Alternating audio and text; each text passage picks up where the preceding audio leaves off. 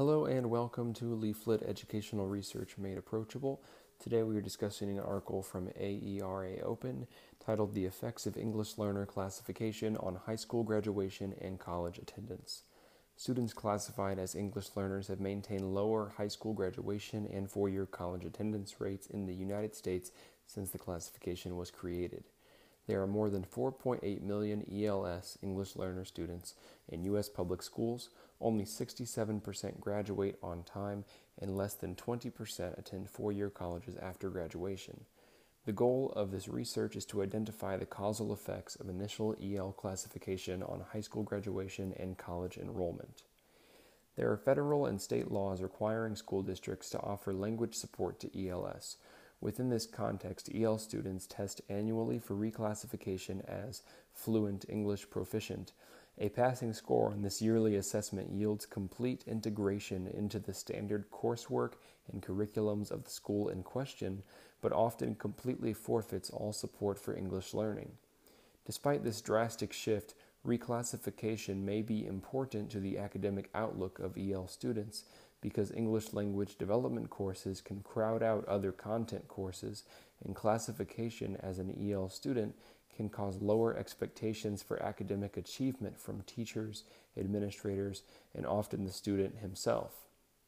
It is important to note here that reclassification assessments are largely formed at the state level and therefore may not align well with the curriculum and instruction students are receiving in the actual classroom. Now, there are two key questions to be addressed by this research. What is the causal impact of initial EL classification on students' high school graduation and college attendance? And what is the causal impact of maintaining EL status after each grade between 3rd and 8th grades on EL students' high school graduation and college attendance? Her findings are largely underwhelming, though the guidance such data can provide for future research efforts is helpful. Johnson, a researcher, found that initial EL classification upon district entry has little impact on 4-year and 5-year high school graduation, as well as on college attendance. Furthermore, maintenance of EL status after 8th grade did not significantly impact high school graduation rates or college attendance. However, among those who did attend college, students who maintained EL status beyond 8th grade were 16.3%, I don't know why I almost said 12, 16.3% more likely to start college at a 4-year university. They were also 10.6% more likely to enroll full-time in their first college term. Some interesting additional findings are worth noting here. Johnson found that ELSs who do not reclassify before the end of elementary school are very unlikely to ever reclassify, and that reclassification in 5th grade may improve the probability of on-time graduation.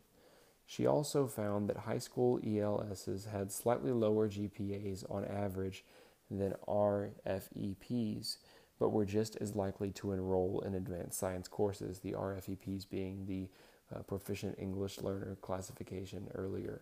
I don't remember exactly what that stands for, but that's what it means.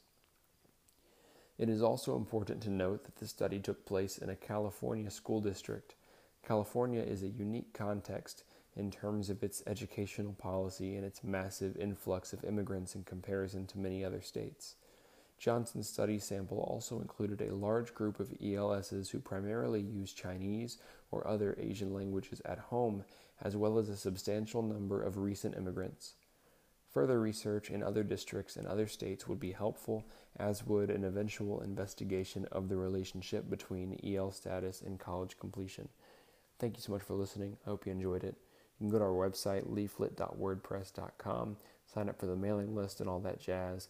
Stay tuned for this week's Today in Education episode. We've got some juicy stuff coming up. And join us if you haven't yet for our Friday book study. We're reading How Writing Shapes Thinking. We're on chapter 7, but some of the chapters are pretty short, so you haven't missed a whole lot. Thank you so much for listening, and never stop learning.